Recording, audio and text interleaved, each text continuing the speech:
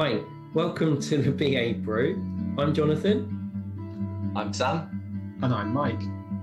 Today, we're going to talk about lifelong learning and what it means for us as business analysis professionals. This is a subject that Sam has contacted us and suggested that we include in the pod. Sam, why have you got a passion for lifelong learning? Why do you think this would be a good subject for us to talk about on the Brew? Yeah, so thanks for including me, first of all, Jonathan, Mike. So I guess lifelong learning for me is really important. It's something that me to work and fulfills my career and my life a lot. I guess throughout my career, I started to learn stuff and then start to share that knowledge. And actually then by sharing that knowledge, I actually loved sharing it as well. So it's made me want to learn even more. So I think lifelong learning is one of those things for me that really enhances that career fulfillment. So I thought it would be a good thing to talk. Mm. And we agree, obviously. We think it's a great subject for us to discuss on the pod. And I thought I was passionate about lifelong learning until I met you and your description of the stories around how you've been self-motivated and self-organized to ensure that you've got training and support. Can you just give a little bit of insight in terms of how you've funded your own training and development over the years? Yeah, so a lot of my training and development's been self-funded. There was a little award that I won at a previous company which funded some of it, which was great. Actually, I won that for supporting the learning of other people. So that kind of comes back to what I was saying about when you learn and you share, and then you kind of want to do a little bit more about learning so you can share even more. So yeah, it's all very much been self-invested, I think, on the main. Mike, what are your thoughts on this as a subject, lifelong learning? Is it something that you feel passionate about? I think so. And I really like Sam's point about sharing, because actually the sharing of your learning is a really good way for ensuring you understand stuff, because you can't share stuff if you don't understand it very well. And then you get comments back and questions around it, which again boost your learning. So it's kind of a bit of a virtuous circle there. The other thing I was thinking as well is that we're working within change, and we tell people that change is inevitable. So if change is inevitable, then surely lifelong learning is inevitable. Otherwise, we get left behind. So there's just an idea there, potentially. Yeah, I like the idea of sharing it as well. I think if you really understand something, you should be able to share it and explain it in simple terms for anyone else to be able to understand. And if you can't do that, maybe you don't understand it as well as you might think. You can't explain it in simple terms to help someone else understand. And I agree. There is a circle. The questions that you get asked as you're trying to coach or mentor someone through something, I think it's really key for your own learning. And the other thing that I'd like to throw in is reflection, and not just reflection of formal learning activity. I'm thinking reflection on life events and reflection on how you are and self-awareness and reflection. I think is really key for you being a lifelong learner. Have you thought about reflection and how it's helped you, Sam, at all? Yeah, I think so, because I think it comes back to that, and you almost nailed an Einstein quote there about if you don't understand it simply enough, enough to teach it, then you don't understand it. Or it's words to that effect, isn't it? I think.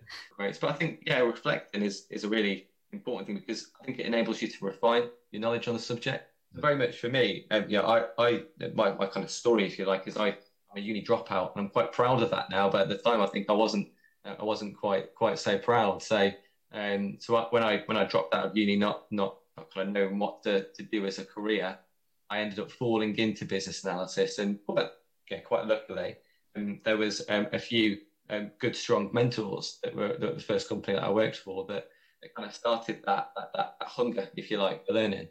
And I think it was very much that I then learned that actually by sharing, you can learn, you can make sure that you've learned it well enough. But that feedback loop, that reflection, and then people saying, well, okay, I tried this, I don't know, let's say it's a technique, I've tried this new technique out that you shared with me, and actually I found this, and being able to reflect on that and then build that allows, I think, us as BAs be able to flex the technique or the framework to different contexts. Really important, because I think from our roles, we do analysis, do the same sort of set of techniques, if you like, in a team chain or a team process, again and again. But actually, it always changes on the context. So learning and getting that feedback and that reflection from it is important. Yeah, I think I echo that. Feedback really key, and I'd also like to say that, you know, in my own career, mentors that have helped me I've been inspired. I've seen things from different angles. I've identified strengths that I didn't know I had. I've identified weaknesses through that feedback from a mentor, and I think the power of mentoring, I think, is undervalued, and it's often maybe mentioned, but not maybe thought of as the level of gravitas that I think it should have, because a high quality mentoring relationship, I think, can have such a massive impact on your learning and your career potential. And I'd certainly say it has had that impact on my own career. Mike, have you been blessed with mentors that have helped you throughout your career? Yeah, and I think, prior to sort of moving into business analysis, that's been true as well. I too am a proud university dropout. I failed left a biology and chemistry course many years ago because it just wasn't right for me. But I then ended up working in a chemistry lab, but I was inspired by somebody who was working in IT, I think he was 70 at the time, and he got into computing at the age of 50 and learned it all, and ended up writing a database management system that was eventually bought by HP. And this guy just inspired me to get into it. And I kind of worked my way through computing, and it sort of keyed me up into learning again. So I having put the university thing behind me, I did various training. I then did a part-time master's degree on the back of my experience working in IT with this guy for a number of years. And then more recently, I say more recently, it's a few years ago now, I did a part-time Open University degree to make sure I got the bachelor's degree. So I filled in the gap, which was only, about 4 years ago I completed it. So I've kind of kept going with that. And yeah, I think there's been the big courses, so doing the Masters and the BSc, but then there's been these shorter courses. But I'm also interested in this sort of micro learning as well, just learning little bits. So I have interest in so many different things. Anybody who's talked to me won't, for more than a few minutes, will have heard about beekeeping or jam making or alcoholic flavored gins and vodkas. And I do all sorts of things. And I think that micro learning is quite good because you kind of get some cross fertilization and some sharing of ideas between those different areas. Yeah, I'd agree. Those kind of life experiences that you have and interests outside of the change profession and business analysis, just looking at, I don't know, maybe a sports team that you follow and looking at why they're achieving as a team or not achieving as a team, and the decision-making processes that are perhaps going on. And my son plays 9-a-side football, and I'm constantly watching to see how it is that the coaches develop and mentor the players and what the relationships are and how the maybe feedback's given, mistakes are corrected and worked on, repetition, lots and lots of habit building in a successful football team, habits of doing things repeatedly. And it's kind of, that maybe it's definitely not formal learning. What I found later in my career, I've moved away from the formal learning a little bit towards self-directed learning. So the way that I learn now is predominantly through things like audiobooks. And audiobooks are my main vehicle, I'd suggest, in terms of gaining insight into new areas and exploring different theories and concepts. But then also discussing it with like-minded colleagues such as yourselves. That's how I think my learning approach has changed from doing the structured and formal learning. I should add, I did a part-time master's, I did an MBA, and the effort to do the MBA whilst working as a full-time consultant and being a recently married and recently became a new dad, it was so difficult, but so worthwhile as well. But it's a different type of learning that I think I've got at this stage of my career, relative to, say, in the early stages of my career, and I'm quite comfortable with it as well. But I'm still passionate about it, but not in the same way as maybe it would have been to an early, I don't know, a 20-year-old Jonathan would have had a very different view on learning. Rather than audio books, it would have been something else that I would have been wanting to do or look at. I feel an old man comment coming on here. Or this audio books, what are they?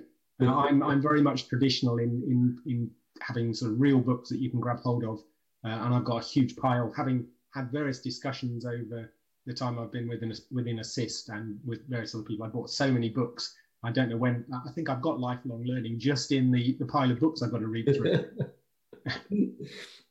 Sam, do you use books to supplement your learning?